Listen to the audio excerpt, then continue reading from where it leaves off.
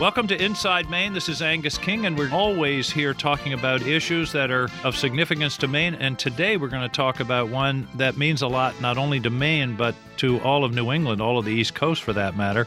And that's the proposal by the United States Department of the Interior to open up pretty much the entire eastern seaboard to oil and gas drilling. My first guest is also a good friend, Senator Sheldon Whitehouse of Rhode Island, who is, I would have to say, the leading voice on climate change and environmental-related issues in the Senate. He just completed his 200th speech on the floor of the Senate on the issue of climate change. He has a poster that everyone is familiar with that says, "It's time to wake up." And he is sounding the alarm. Sheldon, this is a kind of an immediate issue. I got to ask first, what was your first thought that crossed your mind when you heard the proposal to open up the East Coast to oil drilling? My jaw dropped, and I said, "You have got to be kidding." They clearly have zero sense of what our states are like, and they also have zero sense of very recent history. Do you remember that President Obama had the ill-begotten idea to open up oil drilling exploration off the southern Atlantic coast? And in those red states, coastal communities, coastal counties rose up virtually unanimously from Norfolk to St. Augustine and said, no way. It was called the Resolution Revolution, and mayors and county commissioners lost their jobs if they got on the wrong side of popular fury at the prospect of offshore drilling. So my God, if this thing's going to blow up in your face in South Carolina, good luck, pal, off of Rhode Island. Well, and Florida got themselves out almost immediately. Yeah, which if you're a lawyer, as I am, and you're trying to put that into the context of how administrative decisions have to be made through a lawful process, the idea that they're, on the one hand, serious about this, and on the other hand, going to let a state out based on a phone call with a governor, it's a little hard to explain to the rest of the states how this is a legal, lawful administrative process. But that happened. I mean, it was literally within days when Governor Scott of Florida said, we don't want this, and the Department of the Interior said, okay, Florida's out. There was even some thought that this whole thing was a phony and that it was just a setup so that Scott could make the call so that he could swagger around Florida and say, hey, I got us out of this stupid thing. Stop the oil drilling. Well, the other question is there oil out there? My geologists in Maine back when I was in Augusta basically said, don't worry, Governor, there's not much in the way of anything out there, so this won't happen. I think if there were likely reserves out there, then in the years when the oil industry was more effectively drilling and exploring, they would have been poking around out here. I think that their geologists know that this is, at very best, a long, long shot. And that sets completely aside the question of whether the major oil companies, particularly the big four, don't already have more reserves than they could possibly claim. On land? On land, in the existing portfolios that they're reporting to their shareholders as being achievable reserves.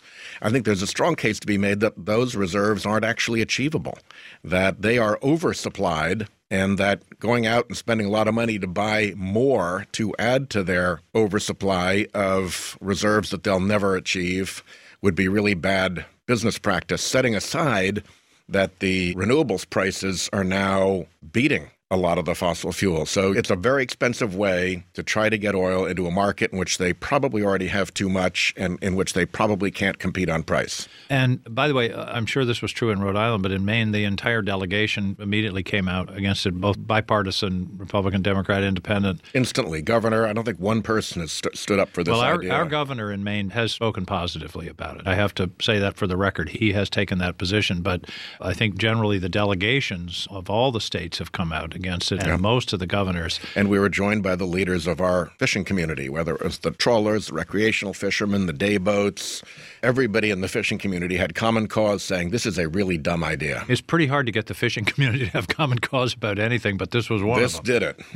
Well, this did it. My analysis was pretty straightforward, that the risks far outweighed the benefits, that the benefits at best would be short-term and a kind of blip, and the costs in terms of if there was an accident to our coastal states would be long-lasting and really significant. Yeah, and particularly while there are other ways to generate revenues offshore, as Rhode Island has shown, by putting offshore wind facilities in place. We have steel in the water, we have electrons flowing to the grid, and it's first in the country, and we're very proud of that. And then not only that, though, is tourism industry. I mean, places like Newport, a spill would just be devastating. And for us, the lobster industry is a huge part of it's almost a $2 billion, $1.5 billion a year industry.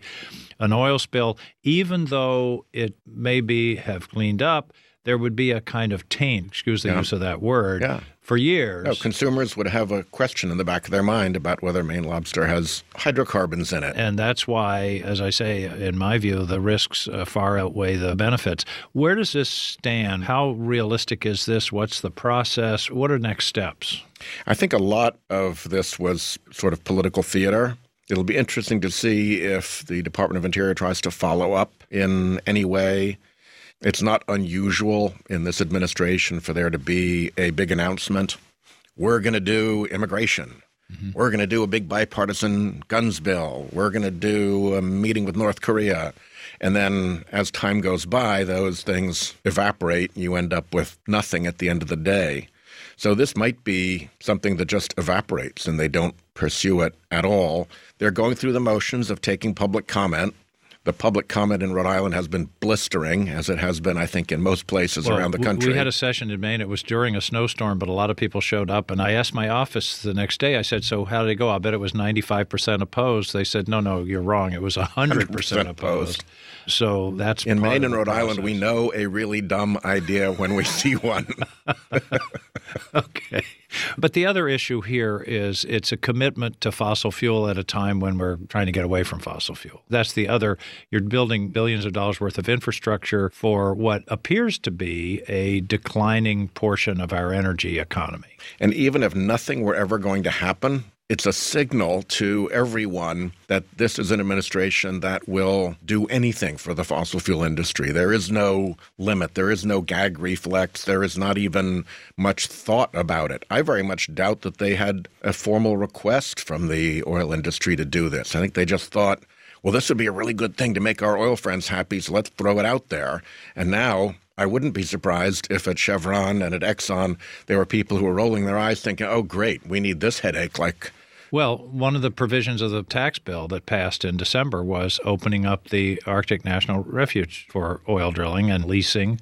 And I think, having worked on that in the Energy and Natural Resources Committee, there's a real question whether anybody's going to bid. I agree. The news today is that they opened up a whole bunch of leaseholds in the Gulf, and they received bids on 1% of the parcels. 99% got no bid, and they came in pretty low.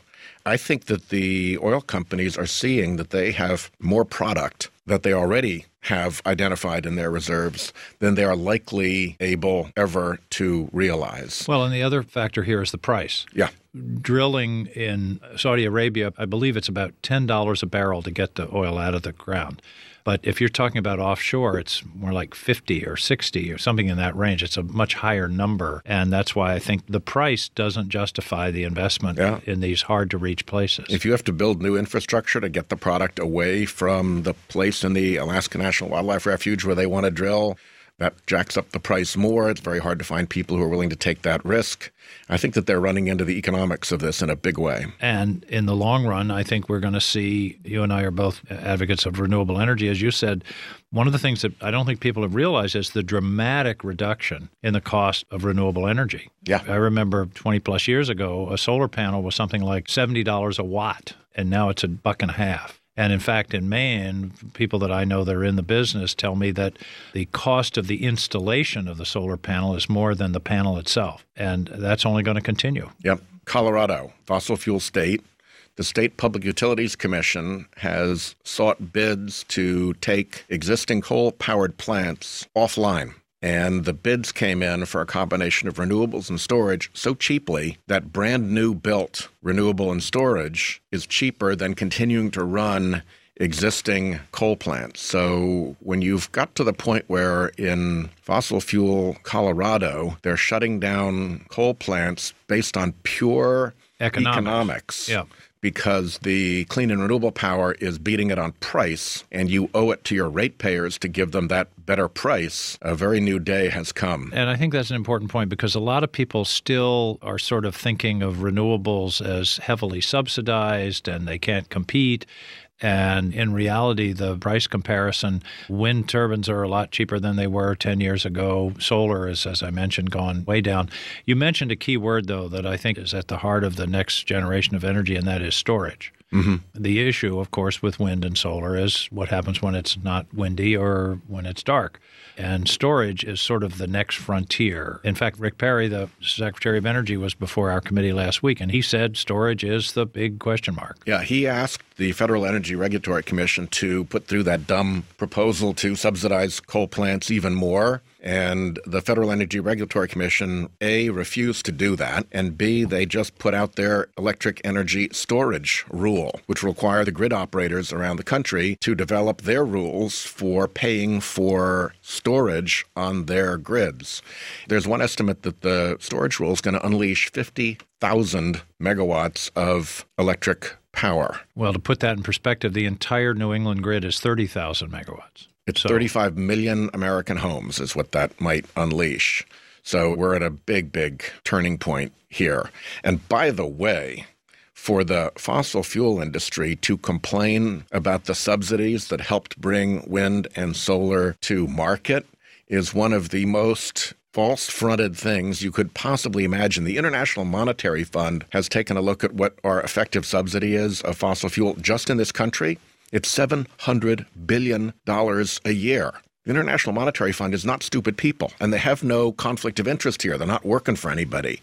When they think it's $700 billion a year, that's a pretty big subsidy, and that explains why those guys are so determined and so powerful to throw their weight around here in Congress. Well, it seems to me, and we'll end on this, that this is an opportunity for them who have been in the energy business for 100-plus years to get into other parts of the energy business, to take some of their resources instead of building offshore drill rigs in the Gulf of Maine, invest in storage and use some of their scientific talent to help us through some of these current technological challenges. When I was a kid, I can remember looking down on the plate at the bottom of the opening of the door of the car, and it said along that plate, "Body by Fisher." Oh, I remember that. Sure. Yeah. And Fisher, as I recall, had been a coach and carriage manufacturer. And they made the transition from horse-drawn carriages to cars. And years, decades later, when the automobile was the thing, you still had Body by Fisher. But a lot of harness makers went out of business in that transition. And I think the oil and gas companies need to figure out, are they going to go the way of the harness manufacturers, or are they going to try to be Body by Fisher and get into the renewable energy business? It's an opportunity, and they have the expertise and the wherewithal to do it. Sheldon Whitehouse, thank you. As always, it's been so hard to get you to take an unequivocal position on this. But thanks for the work that you've done, and we'll continue to work together on these issues. Thanks, Angus. You're a great colleague, and I'm really proud that you're in the Senate. Thank you. I appreciate that. Thanks very much. Stay with us. We'll be back in a few minutes to talk to somebody in Maine about offshore drilling.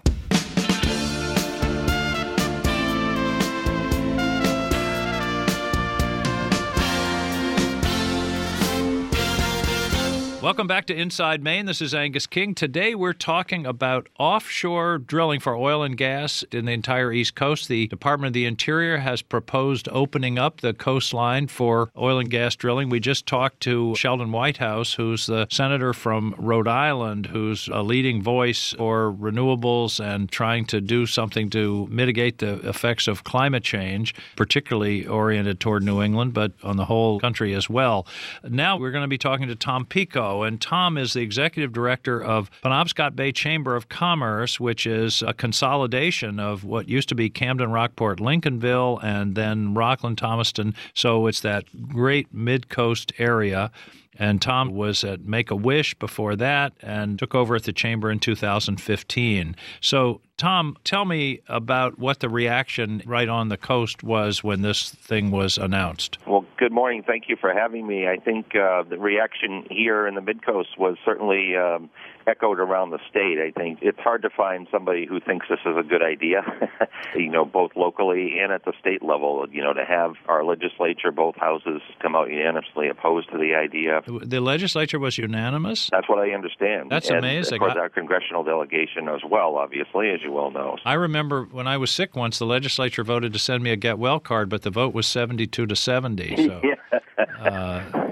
No, that's quite a remarkable response. So I take it people in the Mid-Coast are talking about real impacts. Oh, for sure. I mean, I think when you look at what drives our economy here, clearly tourism is a big piece of that, as well as the lobster industry, and both of those, if something catastrophic were to happen, obviously there would be major impacts to both of those industries here in the Mid-Coast. Well, and both tourism and fishing and lobstering all are sort of mainstays of the economy up there. I think I read somewhere it's 85,000 jobs in the state. That's a big part of our economy. No question about it. And that's the same here. I mean, about 20% of the taxable sales just here in Knox County last summer were in restaurant and lodging. And that's just scratching the surface of the whole impact of tourism. And of course, many tourists come here into our visitor centers in Camden and Rockland, and for many, the first question is, where can I find a lobster, right, where I want to have a lobster dinner while I'm here. So, I mean, the two are very closely tied together, and it's a big part of what people expect to find when they come to the Maine coast. They're looking for lots of things, but lobster is definitely close to the top of many people's lists. And yet, you're head of the Chamber. The Chamber's all about economic growth and jobs, so why would the Chamber not be supportive of something that might create some jobs along the Maine coast? Well, I think it comes down to at what cost. I think we're looking at industries that are already thriving here and the potential risks of that, I think, and this is not certainly just our chamber. I think you're hearing this pretty convincingly up and down the East Coast, that there's great concern about what we might give up in exchange for what you and Senator Whitehouse are talking about, relatively small potential benefit, if any, along the New England coast, that there's some question about whether there's really a whole lot of oil to be had here. So to put what we have at risk is pretty significant. So it's really a question of weighing the benefits and the risks. Sounds like you came to the same conclusion I did, that the risk just outweighed the benefits. That for sure. Everything right. from lobster to tourism. And, I think part of what we don't really fully realize is the importance of the Maine brand. And what an oil spill would do to that, even after it was cleaned up, or what the results could be sort of long term, whether it's lobsters or beaches or just the coastline generally. No question. Well, as you well know, I mean, when you travel around the country and you tell people you're from Maine, there is a pretty much unanimous positive response about, oh, I'd love to go to Maine, or I've been there, and you hear their story about coming to Maine and what they love about it, and it conjures up images for people about what a great place it is to visit or to live. And so to potentially put those things at risk is pretty significant, and I think more of a risk than most people would want to take. I like to point out to people that across the country right now there are about 4.5 or 5 million people thinking about their week in Maine next summer, and we get to live here. That's the good news. So tourism's a big part. Lobstering's a big part. No question. I mean, just in Knox County here, you had 50 million pounds of lobster coming ashore last year, which valued at over $120 million. So just here in our small sliver of the Maine coast, it's a huge impact, both in Rockland, certainly the self-proclaimed lobster capital of the world. A lot of our branding and marketing around the center of the Maine coast here is related to lobster, as well as other shore-related things, lighthouses, islands. I mean, you think of the number of islands that are year-round communities that you can access from here, Vinyl Haven and North Haven and Islesboro. The impact on those, both from those who live there and those who visit, would be staggering. Yeah, we don't want pictures on CNN of seagulls with oil on them and oil slicks in front of Pemaquid Light. Right, no, exactly. Another interesting statistic from the Maine Office of Tourism is that of those who came to Maine last year for an overnight visit, over 3/4 of those are planning to return within 2 years. So once people get a taste of what it's like to come to Maine, they want to come back. And I think that that's certainly a very positive thing. And again, it's not something that we want to unnecessarily jeopardize. Now, are you reflecting the views of your members? Is this what you're hearing? Our board has not taken a particular stand on this, but I think we haven't really felt the need. I think the community response, frankly, has been overwhelming. both from members in the area as well as from a state level and our congressional delegation, that it seems pretty clear that most folks are on the same page about this. It's just too big of a risk for us, given all that's wrapped up in our economy that's relative to the ocean. And the ripple effect is pretty significant as well. It's not just lobstering and tourism, but folks who work in those industries shop in our stores, buy cars at our car dealerships. And here in Thomaston, you have Brooks Trap Mill that manufactures a lot of the traps for the lobstering industry. So there's a significant employer there that really thrives off of the success of the lobster industry. So the ripple effect in our economy would be pretty significant as well. Well, I appreciate the way the community has responded. As I mentioned at Sheldon Whitehouse, there was a hearing up in Augusta that the Department of the Interior put on, and it was in the middle of one of these nor'easters that we had. But a lot of people showed up, and apparently there was nobody that spoke in favor. At least that's the way I heard it. Right. I heard the same, and it doesn't surprise me. I think that there's been pretty widespread opposition to this idea. The other piece here that, as you're well aware, that our area hosts a lot of significant festivals that are related around the shore, like the Maine Lobster Festival, of course, and I know you're particularly fond of the North Atlantic Blues Festival, as well as we have Maine Boats, Homes, and Harbor Show, the Windjammer Weekend in Camden on Labor Day weekend. So there's a lot here in terms of bringing tourists to our area, as well as those festivals themselves giving back a lot to the communities, investing in nonprofit organizations in the area and sharing the benefit that they receive from those large festivals with the communities around us. I got to tell you, that Saturday night of the Maine Blues Festival in July, where they close the Maine Drag in Rockland and all the bands are out on the street, it's one of the great summer nights in Maine. Absolutely. And it's all centered around the water. Absolutely. Well, let me, in just a couple of minutes, just get off of oil for a minute. What's the season look like? Very positive.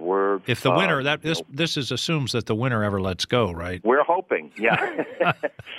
So, no, I think things are looking very positive for the summer. We're, of course, the big challenge that's been a challenge for a couple of years has been hiring. It's great to have low unemployment, but particularly for seasonal businesses, it's a challenge to staff up to the level that you might like to. But in some sense, that's a good problem to have. But again, it's something that we continue to try to address to help businesses be as successful as they possibly can be. But what's driving that is significant interest from people wanting to visit here, which is wonderful, and we certainly are very positively anticipating another good summer here on the Mid-Coast. Well, you should have been down here this week where we had about 2 inches of snow and the city just collapsed.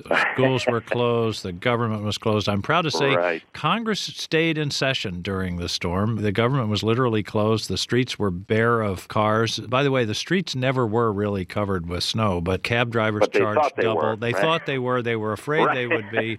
Cab drivers started, charging double, and for a Maine person, it's kind of hilarious to see. Right. Well, we're obviously well prepared in Maine, and particularly here in Mid-Coast with Fisher plows right here. There's plenty of plows to go around, so we don't have an issue with that. That's right, and we like those winter storms because we want Fisher Plow to keep making those plows. Absolutely. Well, Tom, I really appreciate your taking this time, and I think we're going to watch this process as it goes forward. I suspect there may be some more hearings, and as Sheldon Whitehouse mentioned, it may not go anywhere just because of economics, just because the costs, you ask any lobsterman, it's a tough place to work, and I think the costs of doing this may make it unfeasible regardless. But I'm with you. I think this would be not a good idea for Maine, and we can do very well, and we're going to create new jobs. New jobs are coming in aquaculture, we know, up in Belfast and Bucksport. There's some new proposals there.